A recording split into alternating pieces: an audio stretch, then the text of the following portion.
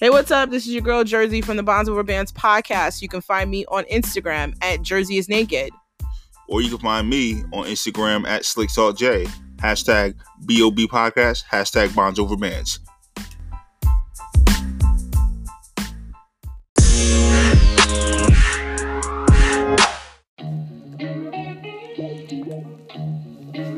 Yo, what up, everybody? It's the B.O.B. Podcast. This is episode 30. Can you believe it? 30 times, 30 bangers. 30s to do 20, nigga. I'm so hot still. Wow. We're still here after 30 episodes. This is a celebration. Yeah. Wow. Every week. Alright. We haven't been listening every week. But still, 30 bangers. We here 30 times. 30 pieces of strong content coming your way. If you have not heard all 30, go back and do your homework. Right. Go to Apple. Go to Spotify. And, of course, our home, Anchor FM. Please. Send your mother the link. Send your brother the link. Your cousin. Your sister. Your teacher. Your father. Your mother. Your daughter. Everybody. Send them the link. Send them the link. Do it now. Do it right now. All right. Spread the word. Anyway, this is the B.O.B. podcast. Like I said before, it's episode 30. It's your host, Jersey, accompanied by my beautiful, amazing, lovely, sexy husband, Jay. Word. Ooh. I'm here. Ooh. Why you trying to gas me up? Ooh. Don't be using the ooh after you shitted on Young M.A.'s album. Doesn't mean that she got work. I mean, I went back, but I did go back. Okay. I went back. What was your second listen like? Kind of like the first. Okay. But I still went back because I respect her. Yeah. I do. I respect her. And we all don't get it right, like, every time. That's true. Like there's some of our faves didn't get it right. That's true. So I think that I should give her that space in order to, really come into it. What music have you been listening to this week? What did I listen to this week? What's on your mind? I've actually been listening to a lot of 90s music this week, actually. I've been listening to... I said, what new music have you been new? listening? Well, I thought you said, what have I been listening to this week, period. Okay. But you can start with what you've been listening to. I've been listening to Summer Walker a lot this week. Okay. Yeah, I gave her album quite a bit of a play. I've been listening to her. For sure. Wale as well. Wale's new project is dope. It's consistent. It's consistently with his other stuff too. Yeah, but he's always putting out good stuff. I also listen to Casanova's new album. I listened to that by association with you because you had it on in the car. Yeah. I've given that quite a few spins. Okay. It sounded good. It's a real Brooklyn feel. It sounded really good. It gave me real rap. Yeah, sounds, yeah, vibes. It was real rap vibes. 2 times. Yeah, so I listened to that by way of you. Who else did I listen to this week? Like I said, I was listening to a lot of 90s stuff. Mm-hmm. I went back and I was listening to Alonzo Hunter. And I know everybody who the fuck is Alonzo Hunter? Alonzo Hunter sings a song called Just the Way Players Play. I was actually listening to Rome 2. I was listening to I Belong to You. I don't know what was going on with me this week. And then I switched and I was listening to Luke, I Wanna Rock. So it was between Poppin' Pussy and Giving It. I guess it matched. Yeah. I guess it matched. They go together. They go together. It was So that's where I was musically this week. We got a lot of stuff to get into this week because there's been some stuff and it's also some tiebacks from last shows. I definitely wanted to, so I want to start with that first so we can get into the new stuff. What you want to start with? So I really had the time to really sit there and digest this whole Amanda Seales not getting into the Black Emmy party. Yeah. And if you guys haven't caught up with what we were talking about, go back to last episodes and then you can hear the whole explanation of what happened. So I'm just going to do the continuation here. So go back and listen to episode 29 and you'll know exactly what I'm talking about.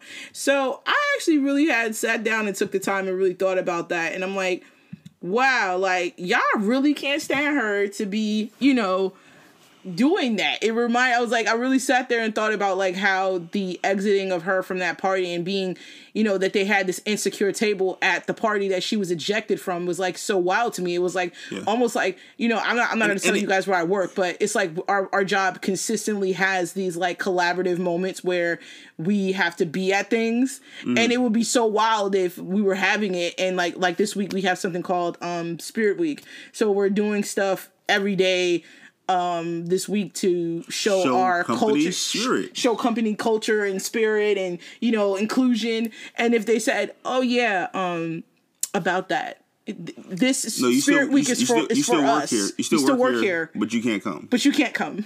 You can't sit with us. You can't. We like that you do the work that you do that benefits us all, but please don't come to it. Like, we want you to keep working, but just don't play here. Go somewhere else. That is wild to me. And I was like, I felt like there was more Issa could have done. Yeah. In my opinion. I'd agree with that. And that's all I'm going to say about it. So that's me piggybacking off of last week.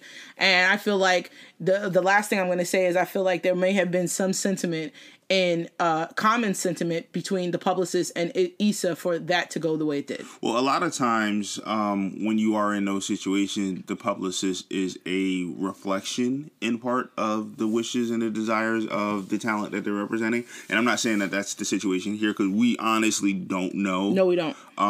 But just speculating, it's like Issa is essentially her publicist's boss. Right. She's her employer. Right. So if she wanted old girl to be at the party, she could have did it. Yeah, but then the other part I drew a blank on Amanda Seales. But if she wanted Amanda Seales to be there, like it would have been done. It would have been no problem. That's her employer. But to play devil's advocate here, like I can say that Issa felt like she couldn't cross the line because it was her party. But where I say that she could have is because she was representing her brand at her party. So being that you had a dedicated insecure table at this party, there is no reason why Amanda Seales should not have been or should not have had a seat at that table as a regular contributor to that show. Yeah. I'm sorry, just based off that. I don't care what anybody's emotions is because essentially this party is work. Yeah, you guys are having fun, but it's work. It wasn't at her house. It wasn't at like some ball where she had invited cast members of Insecure, but it wasn't about Insecure. It was just about this party they were having. Yeah. No, you had an Insecure table there and you did not allow one of the main characters to be there. It's crazy. And it revolved around Black Hollywood, Black excellence. I'm rooting for everybody Black. Right. It's everybody Black except for Amanda Seales. Yeah. So I thought that was crazy. It's a little bit nuts. I'm sure there's more to be revealed. I'm sure that there's conversations that are being had, behind the scenes, and we just got to see how it all plays out. And what's crazier? Like Amanda Seales is super open on her Instagram. I always watch her stories. Ever since this has happened, and it's been this like crazy backlash on Twitter specifically about this situation, Amanda Seales has not been posting as much. She posts, but it's not the content that she typically post. Gotcha. Amanda Seales is just posting pictures. She's taking a step back. She's taking a step back from the internet. She's posting pictures. She's posting her cats, like maybe little shorts of her cats, but nothing of her. About her book. Everything is really businessy. Well, I mean, people were really honestly kind of mean. Yes. It's fucked up. And then saying that she deserved it. Now, don't get me wrong. Do I think that Amanda Seales has some very strong opinions and that she, from me watching her specifically and how she reacts to certain things, maybe her personality may not be palatable for everybody else, but I still don't think that in a work environment, like, 'cause essentially that was work. I'm sorry, it was work. I don't care how you slice that pie. It's work. Everybody's there to network. It's you have an Insecure table there. I feel that was wrong for them to have done that to her. And I also feel that it was wrong for her castmate to come out on Twitter and call her a disrespectful ass human. I think that's wrong. Even if that's the way you felt about it, that could have been a DM. That didn't have to go across to the public. You didn't have to insert yourself in something that had nothing to do with you. It wasn't your party for you to do that. And I was just really upset about that. I was like, that's messed up and they shouldn't have done it like that, but whatever. And I still, like I said, I still feel that Issa could have done something. But you know what? When you're non-confrontational, like when you're a person who doesn't deal with confrontation well, you do let things just kind of, you're like, I don't want to deal with that. So whatever happens. Yeah. It's going to blow up. I don't want that. I think that's wrong. Well, I mean, unfortunately, whether she's a person that deals well with conflict or not, she's in a position of leadership, and that's what comes with it. And if they fire her, it's gonna look so crazy. Yeah, it's gonna look so crazy if they fire Amanda Seales at this point. Yeah, it's gonna look so wild. Well, I mean, I'm sure they would do it in a way where they just, kind of reduce her role. And continue to reduce her role in the show to the point that it doesn't matter. Right. But it's still, it could potentially be nuts. Yeah, I don't... So, does this take the shine off of Issa's announcement for you? No. Okay. I think those are complete... See, that's the thing about me. I can celebrate you and not like what you did at the same time. And I think other people should, take heed to that. It's like, you don't have to like every single part about someone, but there's always something that you can find to respect. And I respect this. Like and respect are very different. Well, here's her new... Now I just sound extra fly. Issa Rae is now going to be the new voice. You can still call me your Google Assistant. Now I just sound extra fly. Yes. Google has now employed Issa Rae to be the new voice for Google Assistant. Or an option. For Google Assistant. That's really cool. That's really cool. I think that's an awesome bag to catch. I mean, I'm not giving up on Alexa though. No, she's definitely our co-host. Yeah. She's our co-host, and we're not, we've already integrated her into our life. She knows things about us. She tells us jokes. Yeah. We've become friends. I mean, she knows our secrets. She knows our secrets, and we're not prepared to share our secrets with Issa because if those secrets become problematic, she may not let us in the party. So I just can't deal with that. I don't know if I can deal with that, because I've already seen that part of you. And, our girl here has always been true, but still, congratulations. Big shout out to her for that opportunity because that's a huge opportunity. So good news there. Who's next? Who else is on the docket today?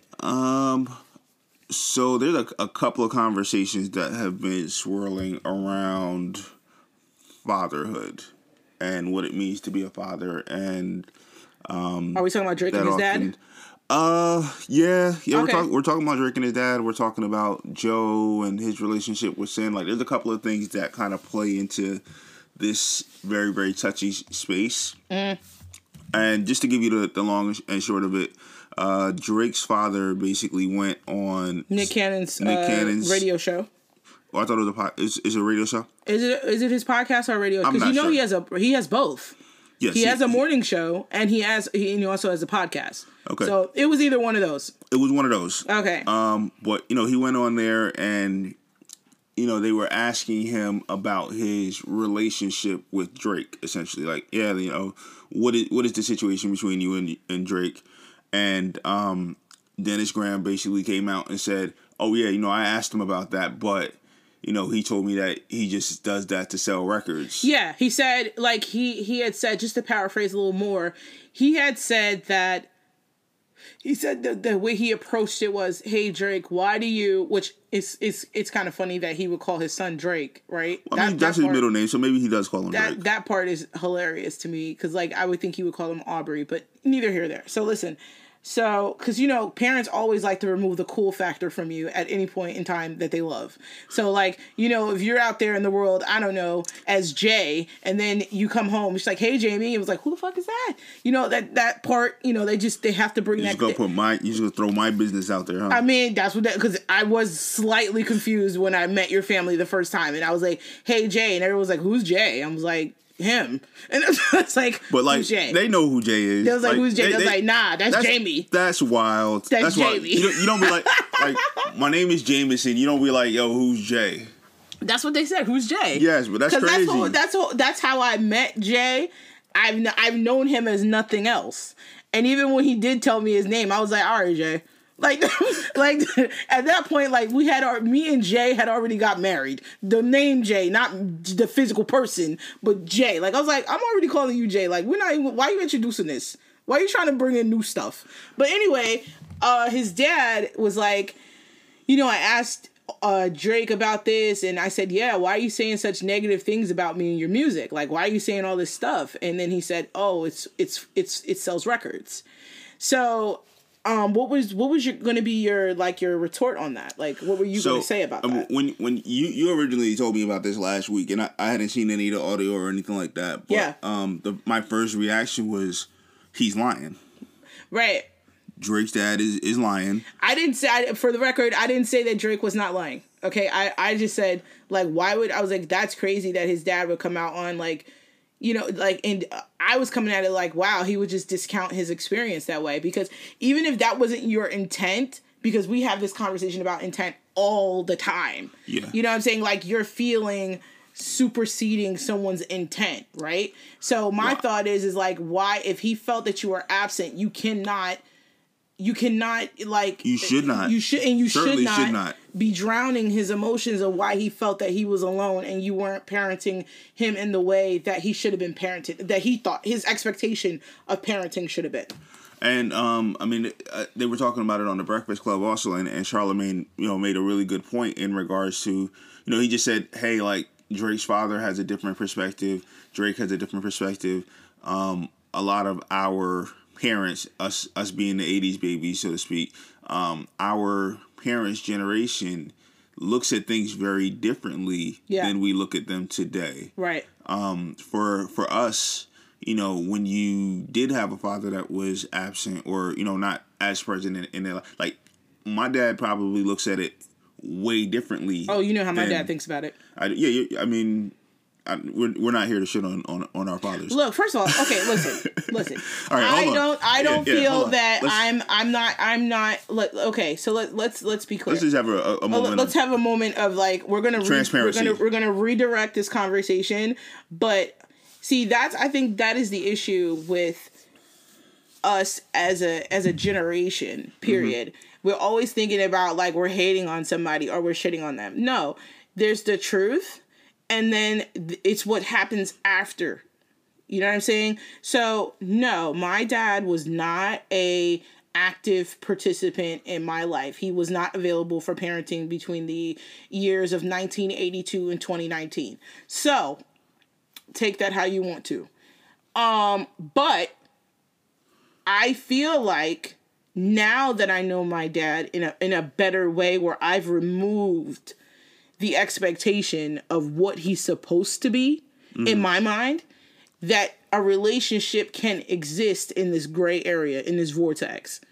Because as long as I don't have those, like, you need to be doing this, you should be this, you should be that, blah, blah, blah, and me kind of accept and learn who this person is, we're able to, you know, coexist. And you also have to accept that this may not be what you fantasized it would be. Mm-hmm. And then you also have to accept that what you fantasize, that person is incapable of being. So even though you're here and you are a wrinkle in time, so to speak, of their life, they may not have ever been able to be that person. And that's not a fault of anyone. It's just that it is not that you shouldn't expect it either. It's just that you have to accept that that's just not a part of that person's makeup to be the kind of father that you want. And part of being present is dealing with things as they are. Right. Right. That's the mantra about being present, being intentional, is like you have to understand what it is, like what the reality is, and adjust course and move according to that. So to circle back around to that, it's like, yeah, like that's like my experience wasn't great. And that doesn't mean that my father never did anything for me ever in life. Like, but you know, that's what they'll do. Yeah, but they'll automatically go to the extreme. Like, what do you mean? Never. I did this. I did that. I did everything I could. Or they may not say that. They may just say, I did this. Like, because that was the monumentous giving or like showing you selflessness. Like, they remember these times of, these individual times of selflessness, right? Yeah. So it's like, well, I was there for this and I was there for that. And for you to even collect that many memories to say what you were there for, it probably means you weren't there for that many. Or enough. Like, didn't you have a friend that had whose father had an itemized like book of all the things he did? Like, all the Yes. Yes. He wrote it down. Yeah, those 60s and 50s fathers is different. Wow. Right? I was like, wow, like 1995, this is what I did for you. I bought you a backpack each year between. It's 1985 and 1989. But the crazier part is like, how do you become like, and this is what I was talking to you about. Like, we have a whole bunch of shit to get to. But but we're gonna circle back. But I think this is important. I think it's increasingly like it's heavy. It's heavy that I'm not saying my parents, I'm not saying your parents, I'm not saying anybody's parents, but I think there's this level of like people have these children, right? Because like essentially I wasn't in my mom's like ovaries like, yo, pick me. Like, no, that's not what happened. Or my dad's dick sack like, hey, it's my turn. You know, it's a ball sack. Yeah, whatever. I mean, it's clear that I don't know about anatomy. I guess it's a dick sack. I mean, dick sack, ball sack, you know, jizz, whatever you want to call it. Like, I wasn't in there like, me. Like, that wasn't the situation. It was, you know, it was divine intervention that this is what came out of that. But ultimately, I didn't ask to be of this world that we're in. And then you come here and these people pour into you in the way that they can, whatever that way that is, and then it's like this debt becomes this debt that you didn't even like. It's like you walked into a loan and signed a promissory note that you can't never repay. And it's like I think about that when it's time for me to have, you know, like another one. I'm like, am I going to put this child into a contract of debt that they're never going to be able to pay when I specifically selected this as a part of my journey? I plan to. I don't want to. I don't like the way it feels. I'm totally kidding. I don't like the way it feels. I don't like the way. It's like y'all talk about Nevia and Sally Mae loans. No, I'm totally kidding. I mean, but like circle it back. So about the different experiences you were saying, like, you know, that doesn't mean that they did everything wrong. It just means that like you're remembering these moments in your life where I feel like the part where it gets the conversation becomes murky is because we're talking about events in life that we felt mattered, that they were absent for, and they're talking about what they were present for, not discounting the ones that they were absent for that you were missed. Yeah, that you were talking about. It's not even always necessarily events. Like a lot of times, it's just. I'm just saying events. I know what you're saying, but it's that in and out that every day. I think it's access. That's what I think. I think that's what we've always been talking about.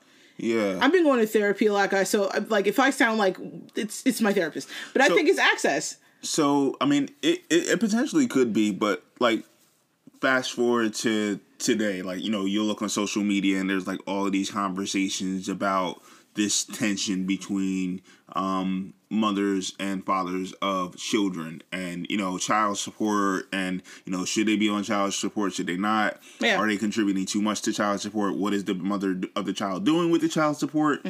And to your point about access, how do you, like, if you're in a situation where you're no longer with your child's mother, like, how do you navigate, how do you facilitate that level of access? See, here's the thing.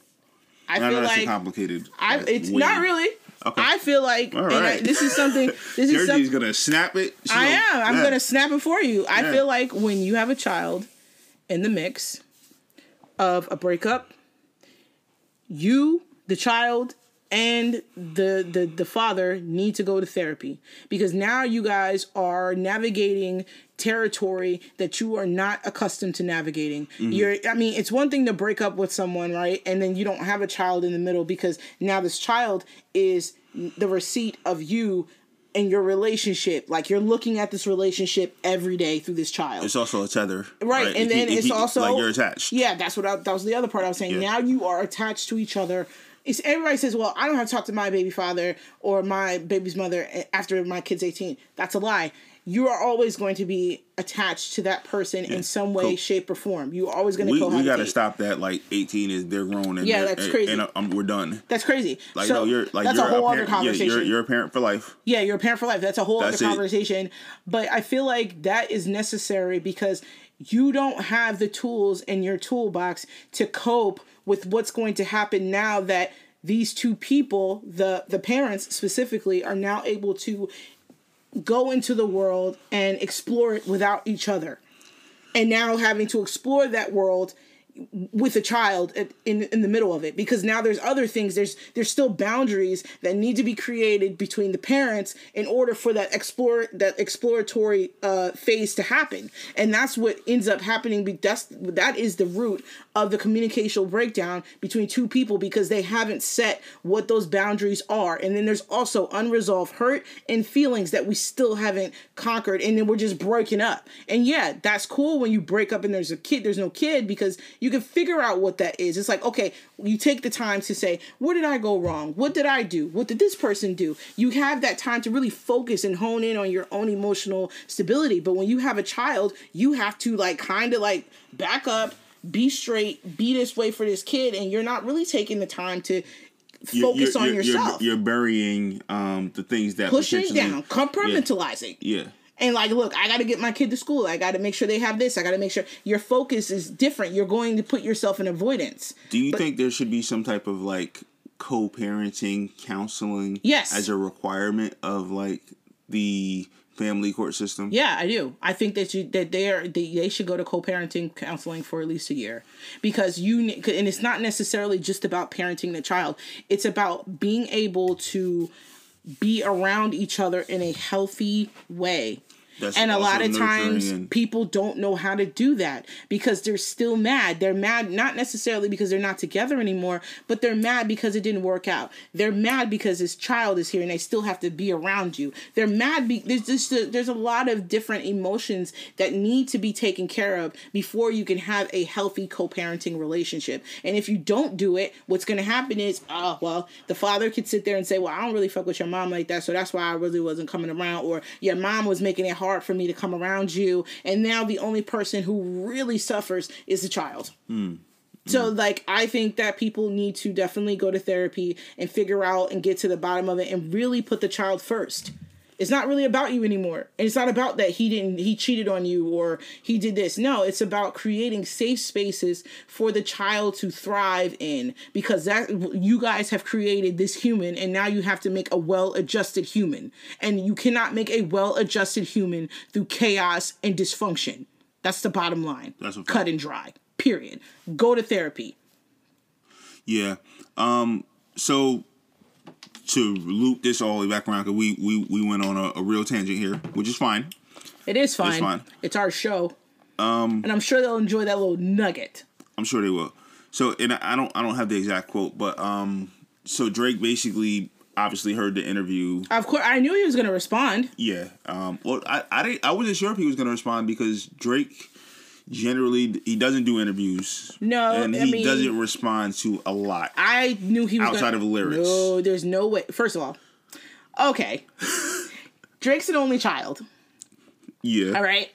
Only child. You'll get in your only child. You'll get in your only child. Yeah, because people seem to think that only children we're selfish, and that we are spoiled, and that we don't like people. We're super introverted. We don't like people. Mm-hmm. That's a lie. I'm an only child and I'm super extroverted. I love being around people, and I'm not a selfish individual.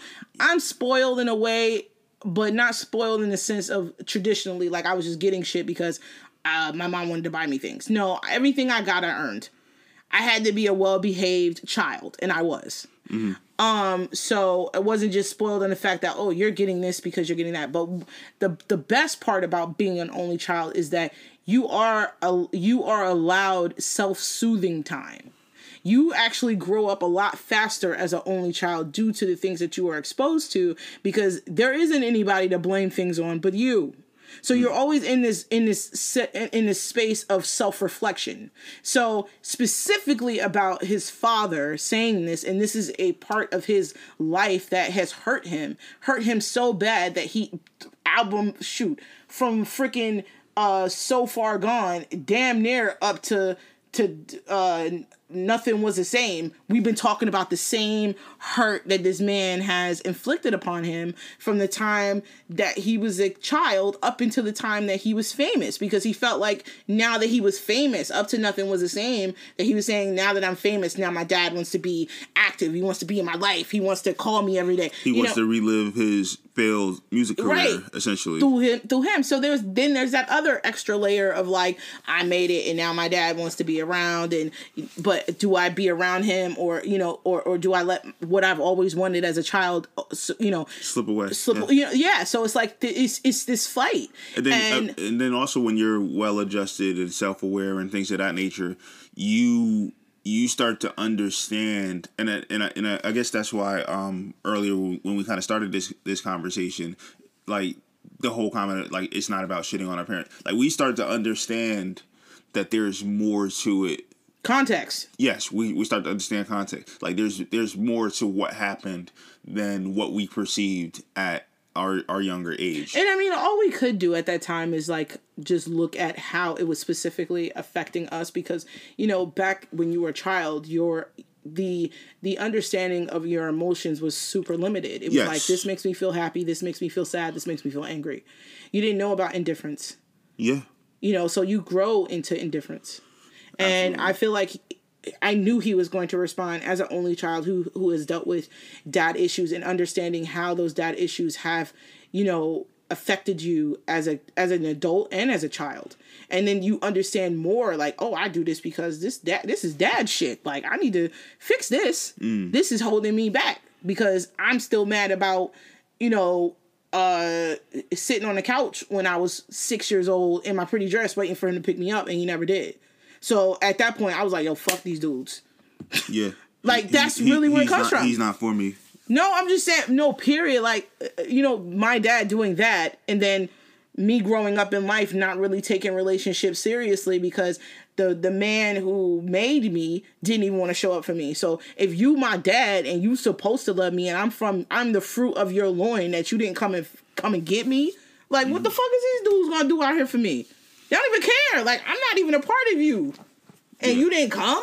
Oh, so all these dudes ain't gonna come. Yeah. So I knew that he was gonna respond. I just didn't know how.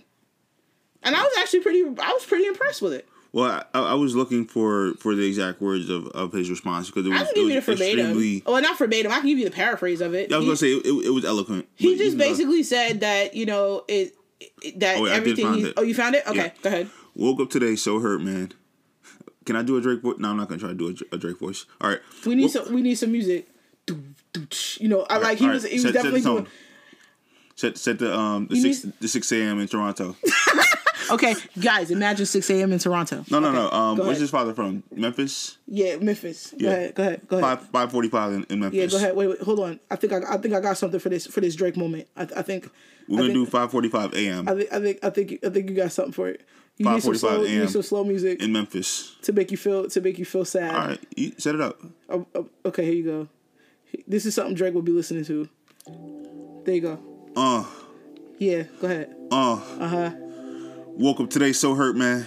No, you got more slower. Woke up today. The boy was so hurt, man. Your boy. My father would say anything to anyone that's willing to listen to him. 6 God. Go ahead. 6 for God. Blocker. Go ahead. Free Blocker. Go ahead. He's free. Oh, okay. All right. Well, keep him out. 40. Yeah, go ahead. 40. EQ. 40, turn me up. 40 on the track. Go ahead. Turn me up. Go ahead. We're going to take it from the top. All right, go ahead. Take it from the top. Woke up today. So hurt, man. My father will say anything to anyone who's willing to listen to him. He was being a waste man. He's a waste man. We're ad-libbing the shit out of this.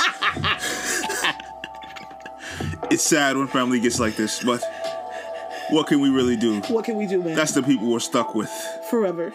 Every bar I ever spit was the truth. The truth. And the truth is hard for some people to accept. Thank you. And there you have it. That was our Drake interlude. Always been with Drake.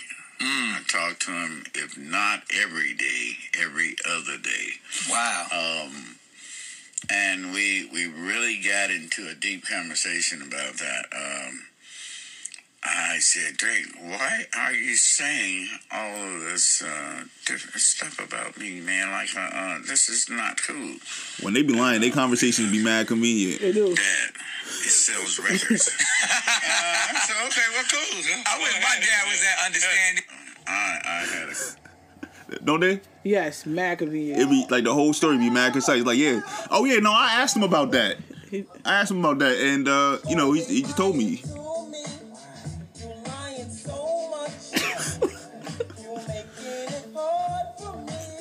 It's about. Yeah. Every time you tell me something, I figure that. All right. Hey. It's almost like faking. Oh yeah. Oh, okay. All right. Okay, enough for getting on these dads. All right. I mean, and we're only kidding. We're only kidding, guys. We're only kidding. Okay, they know that. We're only kidding, guys. You know, they know that. But I'm just saying, like, I mean that. I feel like the invalidation of people's experiences, that shit is disrespectful. Is super disrespectful. Even if that's not what you meant. I had this conversation with my therapist specifically because I told you, I don't know if you guys follow my Instagram stories, but at Jersey is Naked, and you can follow Jay at Slick Talk Jay. But on my stories, I was talking about empathy, and I was talking about how, you know, when I go to my therapist, that I'm always interested in learning how to be more empathetic, even though I consider myself an empath. Like, I'm a person who absorbs energies, which is good, and it's also bad. And I'm always thinking about ways to understand people more and to, you know, really put context into how other people express their emotions and their feelings. And, you know, for him to have said that, and for Drake to have had all of these real moments on music, and especially music, like music specifically is a space, or writing, poetry, whatever, you know, it is, whatever medium you're using to express your feeling, your thoughts, your emotions. Like, he's writing these things down in a space where he feels safe. And by you saying that his emotions, his feelings, his thoughts are not essentially invalidating them, is creating is infringing on his safe space. Like, this is the place where he feels no one can tell him he's wrong. Yes. And you're saying that's wrong, and that you were just a stellar father to him. And I'm not trying to come at parents, because I know, like, we're going to be parents one day, and I'm sure there's going to be something that my kid is going to be sitting across their therapist talking about that I did. But I just feel like when that time comes, if it does come, I mean, it's going to come, because I'm going to be an advocate for therapy in my house. Yes. But if it does come, and my kid is saying, Mom, you know, this is something that really bothered me that you did, I really, you know, as the work I'm doing now, I really hope that my empathy is so great at the time that even the child that I created, I would be able to withstand whatever hurt that may cause me by saying that I hurt them. Because it's not about you. No, it's not. It's not about me. It's not about you. It's like, you have a responsibility to, especially for your child, really for, like, really anyone. As a self-aware, mature adult, being self-aware and being mature is understanding the you in every situation. Yeah. And taking ownership and accountability for that you. This is my wrong mountain. I'm going to stand on my wrong mountain. And that means when you're standing on your wrong mountain, you have the ability to hold others accountable for where they're wrong. Right. But if you are, and which many of our previous generation does, is all about deflecting. It's these shields, these walls are up to essentially protect themselves and protect their emotion and protect their feeling, because they're not really getting to the root of what those feelings and emotions are. Right. And it doesn't, and then it's also, like you said, it's always like, the situation is that if you say something that has bothered you, it's the hurt that you're expressing is a reflection of the entire parenting experience. When that's not the situation, we're talking about a very specific experience. We're not talking about everything. Yes. And then it almost like the raising of you puts parents in this space of perfection and forgiveness. Yes. Like, yeah, I'm going to do this all wrong, and you just need to forgive that, despite how it may have affected you. But I feel like I said, working through therapy, going to therapy, you know, and preparing myself for this journey that we're going to embark upon. We're going to do it again, you know, embark upon, and hopefully be able to see it through next time. That I want to be open to what I've done, if I've done something, or if from the smallest to the biggest thing, because I know I'm going to, because I'm a human and I'm imperfect. So I'm going to do something that is going to affect them. But I feel like the part that I can make better is me acknowledging it. And then they don't have to carry it around for the rest of their life trying to fix what I could have fixed. Yes. Or feeling like I'm not going to be receptive or open or understanding of a conversation, or in a conversation with them saying, well, but you did. Yeah. Like, yo, you're even if they're not a child, even if they're a grown adult, like, they're the direct product of decisions and choices that I made throughout the course of my life. So I'm like, I got to stand on that first. Yeah, for sure. I can't go, oh, but you didn't call me enough. Huh? Right. I know, it's crazy. It's crazy. That's crazy. Like, but there's an expectation that they have too. Like, that's what I'm saying. And then also there's cultural barriers. There's just so many things at play. But I know I want to be the kind of parent that when I do hear something I've done is not right, I know it's going to hurt me because I'm the parent and all I've done, my initial intent was to love and to care and to nurture and to make a beautiful human to put out into the world. That is what every parent should be thinking of when they have their child, is that's what they want to do.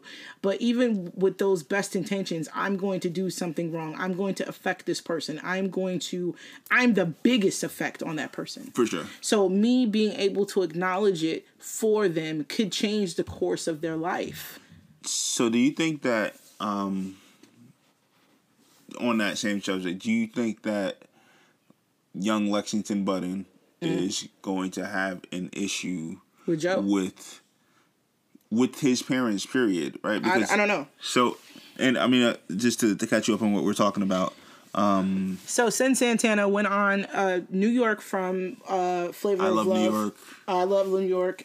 She's managed to get a podcast where she gets like, C-listers to come on there and talk about do brunch and talk about their life or whatever. And sometimes those podcasts are taped and then re-released as like short snippets on VH1. So she had Cyn Santana on there, and she had asked Cyn about her relationship. I have it here.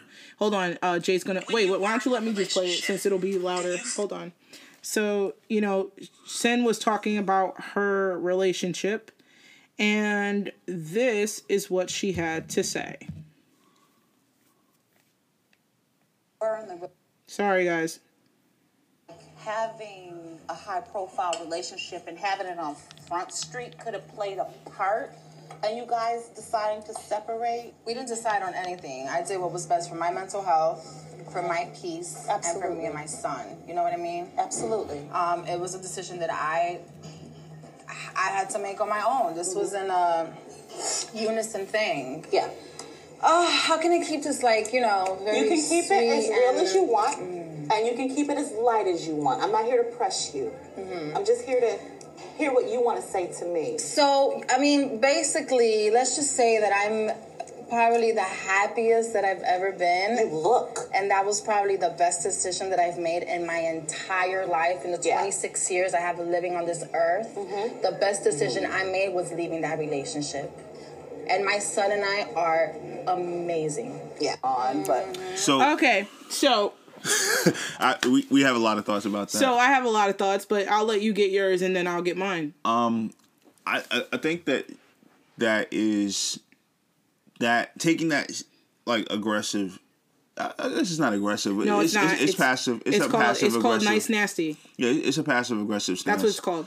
It's a passive aggressive stance, and taking that stance against somebody that you have a child with could, in the long run, especially in like the era that we're in, where everything is documented, everything is recorded, everything can be pulled up at the request of a personal assistant, Issa Rae or otherwise. It's gonna be it potentially could be an issue, and that's why I say like when I think about the kid that they have at the center of this, that's what our whole last segment was about. Is like, what about the children? What about their experience? How is this narrative going to shape the relationship between Lexington and his father?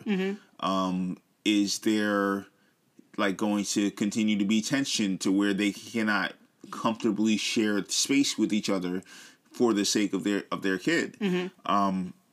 So like those are all questions I have. I really don't have. I have lots of comments. I was gonna say I really don't think I have an exact opinion on it because. Well, I don't think I have an opinion. I just have comments. Yeah, it's. Well, go ahead. Get into it. Well, here's my comments. First of all, I feel like for her to say, you know, okay, so there's a lot of buzzwords in there. Mental health, which was the one that stood out to me the most. It was also words of like, you know, when using the words like happiest I've ever been, which was in my 26 years of life. First of all, wow, 26 is so young. I know. Things like that. You know, there was a lot of passive. That's literally what, 8 years of adult life? Right. There's a lot of passive aggressive acknowledgement of Joe. Right. So here's my thoughts.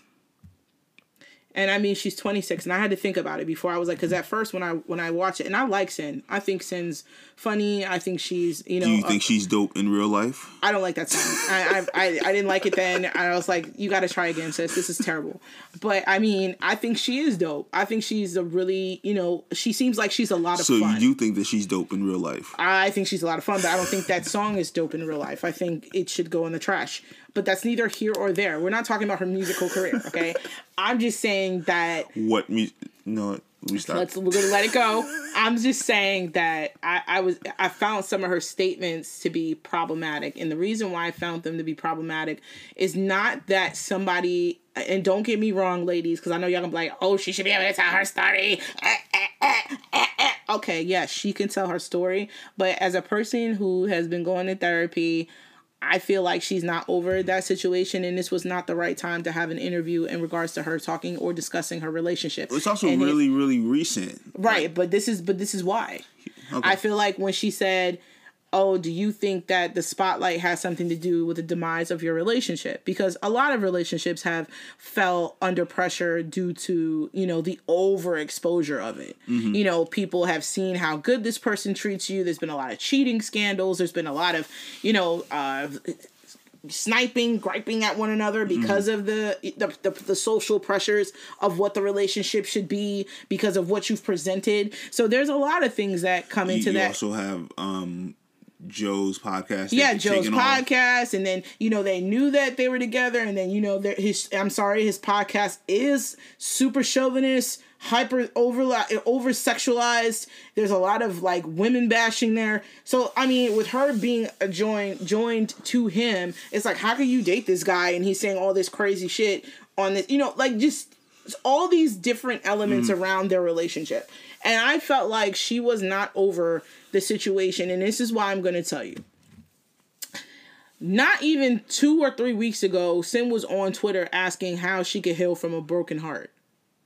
Now, it's my understanding that, you know, she only had been, I don't know if she had been with somebody else after that. I don't know who she was talking about. But everybody is going to be safe to assume that it was Joe, right? Yes. You had a real relationship with this person. You had real love with that person. And I feel like for years. And I feel like for you to be like, oh, I had to get out from my mental health, knowing that this man has had a history, you know, nothing proven, but a history of, you know, domestic violence being attached to him. Like, because that was the first thing I thought about. So was he beating you? You know, with something going on that you saying this is the best I've ever felt, but just 2 weeks ago you was on Twitter talking about you trying to heal from a broken heart. So yeah, I'm like, I feel like not broken rib cages. Yeah, like right. So I'm just saying, like, is this? I don't think it was the right time for her to give that interview. And I mean, because a person who was really done and happy with it, be like, you know what, I wish Joe all the success in the world. We know we didn't work out, but we have a beautiful son, and we just want to focus on co-parenting. That would have been the answer. That's a well-adjusted, very aware of self. Yes. Answer to give. But I feel like the way the answer was given is like, and that was the other part. She wanted everybody to know that was very important, that people knew that he did not break up with her. Which, I mean, is something that you care about at 26 years old. Right. I broke up with him. He didn't break up with me. this was not a unified decision. Who cares? Nobody cares, girl. You still don't have him. Y'all not together. Don't like here. And I'm not saying that Joe is a prize. I'm just saying that y'all not together. Don't matter who said what. That's why I said there's a lot of growth that needs to happen. And honestly, sometimes in those situations, man, we be doing the fuck shit to drive you away. Like sometimes, like you think that you initiated the breakup, and we're like, No, you don't know. Yeah. It's like they'll do that, like, yo, I just wish this bitch would break up with me. Yeah. I want to get found out. I'm cheating. Look at me. Be all up on, be at the right parties, like knowing your active tab is mad active. Yeah, be like all in your notifications, liking people pictures and stuff. I'm just break saying, up with me. That's fucked up. It is coward shit. It's fucked up. Shit. But yo, niggas do be off that shit. But I'm just saying that she's clear that she's still adjusting and working through that pain and that hurt that he may have caused or that they caused, together. Each other, or and I feel like, she hasn't had no new boo on there where she's moving on. I feel she has a lot of time to look at his life. Yeah. She has a lot of time to, even though she's not following him on social media. I mean, how many of us have gone back and looked at our exes and seen how good or bad you doing? And that may or may not change our mood. I ain't gonna lie. I looked at a few. I was like, yeah, y'all still whack. Look at you in your whack life. I'm out here killing it. I'm crushing it. I mean, especially when they did you wrong. I don't do that. I haven't done it in a really long time because I'm in therapy now and I've grown. But I'm saying back then, yes, I was petty as fuck. I wanted to see how good in life you was doing. And if you wasn't, like, you ain't had no job, you was still looking dusty. Yes, I was like, look at this dusty bitch. But what if they glowed up on you? I mean, how yeah, I would need to call my girls over and we would need to drink. Because I'm like, how is he winning in life? He did me so dirty. But, like, that was back then. I'm not doing that now. I haven't done that in a really long time. Okay. But, like, I mean, I'm just saying, like, but I remember that was 20s something. Yes. You know what I'm saying? And, like, don't get me wrong. It should be a different energy. And don't get me wrong. Like, we met when I was 20, like, 5. We met when I was 25. We got together like right before I turned 26. So, my 20s essentially changed at that point. Yes.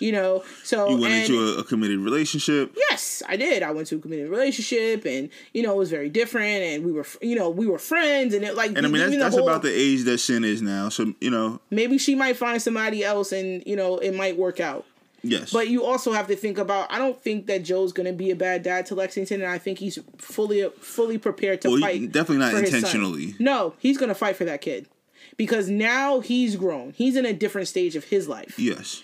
And I'm not saying he's in a stage where he wants to settle down with someone and marry. I think that's still kind of a complex subject for him, because every time it seems that he's tried to move forward and move the needle in that way, it hasn't gone that way. And I'm not going to say that there isn't any trauma that he may be facing from that. I mean, to openly, propose to somebody on national TV and be turned down is a blow. Whether you feel like it was staged or not. Like, it's still something emotional. And I mean, why wouldn't you do it to someone who you've been in a relationship with for so many years, and then you thought you found something different with Sin, and you were, loving her, and she was this fresh, brand new person for you, and then you're like, yeah, my family loves her. I went to my son, asked him about proposing to her, and, went through his family. Like, it was just a really different approach to how he went and, tried to, I guess, further his life emotionally for it to not work out. So there's some trauma there. Yeah, absolutely. Absolutely. It's because, I mean, whether that first one was staged, the second one was real, and he wanted to marry her. Yeah. And I feel like that hurts. Yeah. And I mean, we don't know the ins and out of it. We don't know if I'm just going by what we've seen. Yeah, but I'm saying we don't know if the proposal was the last ditch effort. Who knows? But both of them seemed very excited. They did. Both of them. She. Well, I mean, Button will go on this podcast and be like, make jokes about, yeah, we got the proposal. Slow down on the marriage part.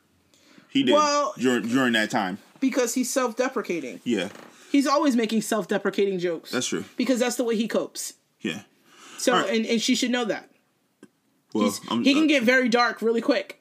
Yeah. I know that. I get dark real quick. I'm like, man, what if I got arthritis? Ha! And you're like, why would you? That's fucking weird, Tiffany. Why are you saying? Because anyway. People self-deprecate when they're scared, and he probably was scared when he was saying it. Like, okay, let's slow down, because even though it was a big step for him, even though it didn't, like, they were like, oh, they put him up to it for Love and Hip Hop. That was still a big deal. That was something he said he would never do, and then you go and do it, and it's no, and then you do it, and you try to do it again, and you really want to, and it's like, that probably was scary. Like, I really want to marry her. I want to spend the rest of my life with her, and maybe, like, he didn't feel he deserved it. So maybe he started acting out because he's like, this is not going to work out anyway, so let me just start acting out. Yeah. Like you said, like, guys will do shit and to self-sabotage. Yes. And I believe he's a self-sabotager. Currently, in Cary, it's 69 degrees Fahrenheit. Alexa, nobody asked you. Well, actually, we did, because there's a reminder on there at 10 o'clock that she tells us what kind of weather it is. So it's not her fault. So you need to apologize to our co-host. No, I'm not apologizing. We are gonna switch. We definitely got one last subject to touch. We wish them the best. We do. I hope that Sin goes to her own individual therapy and learns how to deal with her emotions effectively. And that's not me saying how she reacted was wrong, because every way you react is a opportunity for growth. So she can look back at that and say, where can I express myself? Because she even knew when she was like, how can I say this in a way that she knew that how she was saying it was wrong and needed a corrective moment, and she was trying to find it. Yeah. That's why she said it, because if you felt good about it, you'd be like, nah, that dude, that was the best I could have done. My life is great. But if you gotta go, I've been the happiest in 26 years of my life. That bitch cried right after the interview. Little clean up. She cried right after the interview. I'm sure. She was on the phone. She called Jonathan from Love and Hip Hop New York over, and they did karaoke, because that's what she been doing. Okay. She been hanging out with gay dudes. I don't know who any of these people are. These are people who are on the show. I don't watch the show. But it don't matter. I'm telling you where they from, and that's what she's been doing on her social media. Trying to segue to a different topic. They have been doing karaoke all the time. That's all that's on her stuff. Speaking of reality TV. What about it? What about I told you when we first started talking, I have like a 2-year time limit, and it's already been over a year. So we've always agreed on 2 years. Maybe I haven't mentioned it since he's been injured, but why is he changing course now? At this point, we've been together for a year. We're basically married. We've done everything that married couples do. Except get married. What's the big deal about signing some papers? Because I want to. I've been taking care of this man financially and physically for 9 months now. And now that he's almost 100% healed, he wants to tell me he's not ready to propose. I was serious about my 2-year deadline. And if he's not serious about me, I'm out. I'm not asking you to marry me tomorrow. I'm telling you that you got a couple of months to propose. If you don't marry me, you're about to really piss me the off. Right. So while you sitting and figure that out, I'm going to go home. And I guess you can make it wherever you make it. Ooh. Well, that was sense. So that was what was the two? Well, I know those were 2 cast members from Black Donna Ink Crew. and Alex from the Black Ink Crew. And I don't watch the show either. I haven't watched Black Ink Crew since Duchess and Caesar broke up. So and I think from what I've seen on the timeline, they've reconnected and they've kind of fixed things. I don't know what the conversations were after that, but I did want to bring up this particular conversation in regards to setting that expectation. And you said that you had some thoughts on it. Why don't you jump right into it? I don't think there's anything wrong with what she said. I think it's just I think hold on. I think it's her approach was wrong. Mm-hmm. But I don't think there's anything wrong with her saying what she felt her trajectory should be within her relationship. If she knows that she wants to be married, like, yo, I want to be married in the next 2 years. And if you're not really that dude to do that, then we need to keep it moving and I'll find somebody else who is. I don't think there's anything wrong with saying what it is you want at the start, because you're setting the expectation. I'm not trying to be anything else. I'm trying to tell you what I want. This is what I want. I want to be someone's wife. If you're not prepared for marriage, then fine. You're not prepared. Then I need to go find somebody who is. Now, I don't think I would have been jumping down his throat. Like, I feel like she was trying to buy him a little bit because she was like, oh, I've been financially those were her reasons for why she apparently felt... he was injured injured or something like that, and I don't really know. Well, it doesn't matter what happened to him. Yeah. I just felt like those things were problematic. Like you saying, well, I've been taking care of him, and I've been doing this, and I've been doing that in order to kind of, like prove that she's or validate why this should happen. No, it should happen because that's what it is you want. Despite you doing, you should be doing that because you care about that person, not because this should get you to the aisle. The issue I have with it is I feel like it removes a level of the organicness of the relationship. It's like I don't know how old any of these people are or anything like that, but I feel like when you enter, it's like it's setting an expectation on a relationship from the get, which to me is like it's nuts. It's like you don't want to explore the relationship, let it progress naturally, and then state what your expectations is. Like I wouldn't have a problem with it if she was now a year in and said, "Yo, this last year has been really, really great. You know that marriage is something that I've always been interested in. What's up? When do you want to talk about that?" Like that's different, having that year of experience and context in the relationship to know that is somebody that you want to marry, as opposed to just. But I'm saying that. What I'm saying is that I don't think she was saying it was specific to him. Yeah, she didn't care who it was. I think she's saying, but I don't know if it's about. I got a 2-year timeline. But I'm not saying that she didn't care who it was. I'm just saying that I don't feel it's any different than any other goal that you said. That's a goal for her. She wants to be married in 2 years. It's a goal for her. Like she wanted to be married in 2 years. Like we know somebody who told them on the first date, like, "Yo, I don't date. You trying to get married or not? Because that's not what I do." And I respect that because you're being your authentic self. And like her authentic self said, if I don't really know, like 2 years was even her timeline. Like she could have easily walked away from the relationship and said, you're not the person I want to marry. And she feels that 2 years is enough time for her to figure out whether you're a person who she wants to spend the rest of her life with. Mm. It's different for everybody. You know what I'm saying? Like it's not that she like, okay, we started dating 2017. Now it's 2019. What's up? It wasn't that. I feel like that it kind of went both ways. Like she put a time limit on the relationship. Like if we don't feel that this is going in, like we still ain't moving in the same ways, we don't need to waste any more time. I need to find somebody who I'm going to move in the same way with. And it's clear that they wasn't moving in the same way because he wasn't there from his retort. Like, why? We married anyway. Okay, so now you know how he... That was wild also. That was wild, but we do everything married couples do. Like, you a year in, my dude. Like in a relationship. You're not. Yeah, you're definitely not. You have no understanding. At all. But I'm just saying that you know that now. Mm-hmm. You get that? Like, and sometimes you need to say those things for you to have the uncomfortable conversation. Because sometimes people be in relationships for 8-9 years, and then they be like, "What's up?" Like, they ain't say a damn word and be like, "Yo, I want to get married," and then that comes out like we married anyway. But that's what I guess that's what I was getting to is I'm cool with having a conversation. I'm cool with and like the other topic that we're going to talk about, I don't know if we have enough time, but it relates is, can women make the first move in a relationship or in a marriage or, propose to men? And I'm all for a woman having and setting whatever that conversation is, making that first move, proposing, if it's on their heart, or just bringing up the conversation. Right. I just feel like setting that tone from the get, like, yeah, I guess it's fair, right? But I mean, what's the difference between saying you want to be married in the next 2 years, than somebody saying I don't have sex within the first 90 days of a relationship? What's the difference? There's not much of a difference. So that's what I'm saying. Like, and I don't like either. But I'm just saying, but it's not about what you like. But do you see what I'm saying?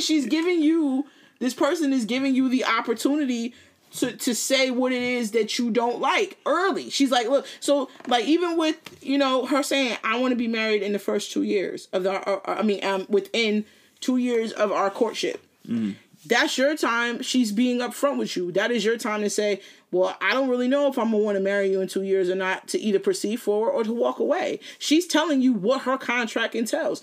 I don't understand why that's a problem. She's being super transparent. I want to be married in 2 years. Do I think that's a little fucking crazy? Yes, I do. Because I don't know if I would know enough about somebody in 2 years to say I wanted to marry them. If I had to put a number on it, I would probably say between 3 and 5.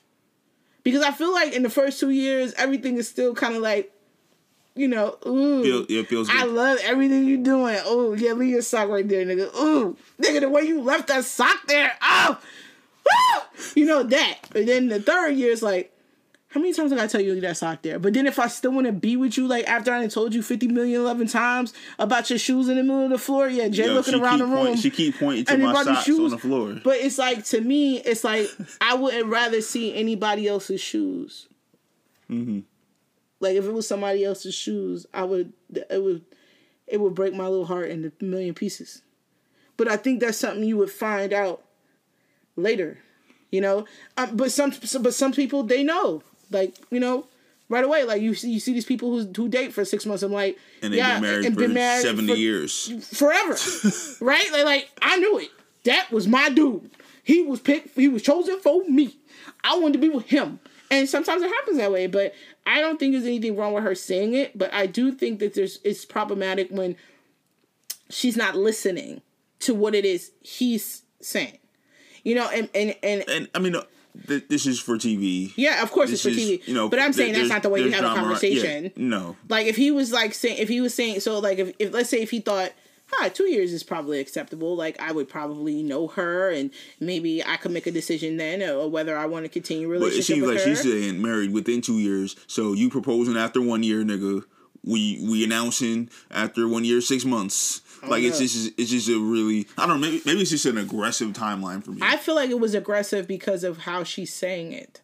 Yeah. I think it felt more aggressive. It felt more pressured the way she was saying it. Because our friend that said that, did she set a timeline or did she say, I'm interested in marriage. Marriage is important to me. I'm not just going to be dating somebody. She said she was dating that nigga for 2 weeks and she was like, yo, I don't date. I get married. That's it. And like I respect the fuck out of her. I'm gonna add her on the DM and I'm like, I want her to hear this specific part of the podcast. I respect the living fuck out of her for like, cause like dude could have walked off and she's like, yup, you ain't for me. Yeah. That's it. Because I'm not here to waste my time. I'm not wasting my time. I don't have time for this. I have a kid. I'm trying to create a healthy family or vibe. And if you're not trying to be a part of that and you're just trying to be here for fun and dip when you want to dip and then go when you want to go, well then you need to find somebody else because I'm not the one. And I can respect that. But she didn't say it like, how old girl was. Like that shit it sounded like she wanted to fight. Like if you will marry me in 2 years, nigga, it's on. Like I was like, okay, first of all, no, that's not the way we do things. Like if he didn't want to get married and you love him, like it's clear that she has some type of emotional attachment to that man. And if you feel like he's worth it and you say, yo, I really want to marry you, but if you need a little bit more time, meet the dude halfway. You know what I'm saying? Like, yeah. I've been taking care of you for 9 months. That's what I'm saying. I've been holding it down. Yeah, but that's what I'm saying. I felt like that was her validating her reason of why it should happen now. But it's two people. Yeah, relax. Y'all both got to make a decision of whether you want to get married or not. And you got, but not like that. That shit was rough. I mean, however you talk, like y'all, like their relationship is their relationship. However they talk to each other. But you shouldn't be talking. Because look how it ended. It don't. People yelling and screaming don't never end well. Yeah, who responds great from yelling and screaming? All they hear is just screaming. I definitely don't. But if everything was recorded, it's like, all right, we could review this later. What was you trying to say when you was yelling right there and your vein was popping out your head? Yeah, like that's wild. Like you're not hearing nothing. You just trying to win. That's what yelling and screaming is. Trying to win. You're not hearing none of the context. You just yelling. Yeah. And you like, who can yell the loudest? Who can get at the other person? Like it's a competition and it's not creating a space of growth. Because that's what differences are supposed to do. They're supposed to create situations of growth. Facilitate and allow. No, and that didn't do anything. Like, dude was like, she was like, yeah, I'm walking off. And he was like, shut the fuck up. I don't care. Like that. How is that getting you any closer to matrimony? It's not. Like, if anything, and is that the marriage you want? I know, right? I want a nigga telling me shut the fuck up. Like that hurts. And nothing worse than your mate telling you shut the fuck up. Like, shut the fuck up like in a mean way. Like I mean, sometimes it's appropriate. Yeah, sometimes like, yo, Tiffany, you gotta shut the fuck up. Like, you right. And I shut the fuck up because it'd be right. But like other times, like we argue, we beefy, yo, shut the fuck up. I'd be like, what, nigga? Be like, wait, we were trying to fight. But I'm just saying, like, you don't want nobody telling you shut the fuck up. You want to be able to have even the most difficult open conversation and honest. Dialogue. Conversation, even when difficult. Yeah, like that. But it's clear they don't know how to do that yet. And respecting of each other. No, they were not respecting each other. And respectful of yourself. They weren't respecting each other because he wasn't respecting what she was saying. Like, we married already. Like, we talking about 1 year. I did everything that you wanted me to do. Yeah, 1 year. Except the paper. The papers. And she's like, why you did that? She's like, because I want it, motherfucker. She's passionate. She's very passionate about getting that paper, bro. Yeah. And not the ones that you spend. She want that marriage, what do you call that? Marriage? Certificate. License. Isn't it called this decree? Is it a decree? I don't know. I mean, you get a divorce decree. You get a divorce decree. Is it a marriage degree? I don't know. I've been married. I've almost been married for 7 years and don't even know what I got. We gotta go. Just know that it works. We gotta go. This has been another episode. This has been a really great episode, and we talked about a lot. And I feel like it was very entertaining. Like I haven't even heard it yet, and I feel great about it. Yeah. Well, y'all let us know how y'all feel about it. Yeah, let us know. Are we getting to the shits or not? Or do you want to hear something different? Like, do you want to hear... You want us to keep more surface? Yeah. You want us not to get in our bag? Because we be getting in our bag sometimes. But we don't care. We're going to still do it because it feels natural to us. And I feel like when it's a natural conversation, it's more interesting to listen to. Again, this was episode 30 of the Bonds Over Bands podcast. Please catch us on Instagram at Bonds Over Bands or individually at Jersey is Naked or... Slick Talk J. Yeah, or share the link. Like, please tell people about us. Whether you listen to us on Spotify, whether you listen to us on Apple Anchor, or Anchor, please just share the link. Let people know that we are here. Yeah, like sharing is these caring. two right here is fire. Yeah, we're fire. Like, you not up on that? No, but you need to be. My high school reunion was this weekend. I missed it. Yeah, shout out. I will be at the. Shout out to Burke. 30 year or the 40 year. Whenever y'all do another one, I'm there. Closing on the house. Yeah. Like mad shit going on. We got a lot going on. Yeah. Couldn't make it, but I will see y'all the next time. Yeah, by the next one, we're coming in a helicopter. I don't know if I'm coming in a helicopter. we gonna make sure y'all got the landing pad clear because we'll be rich by then. Nobody's coming in a. You know what? All right. We're gonna be rich by then. This has been another episode of the BOB podcast. I know Ted just already did all that closing shit. I'm coming to the reunion like Drake. Look, he's a big fucking deal. That's right. So I'm gonna make everybody walk through security clearance. That's right. That's right. Yeah, we're done. All right, bye guys. Bye.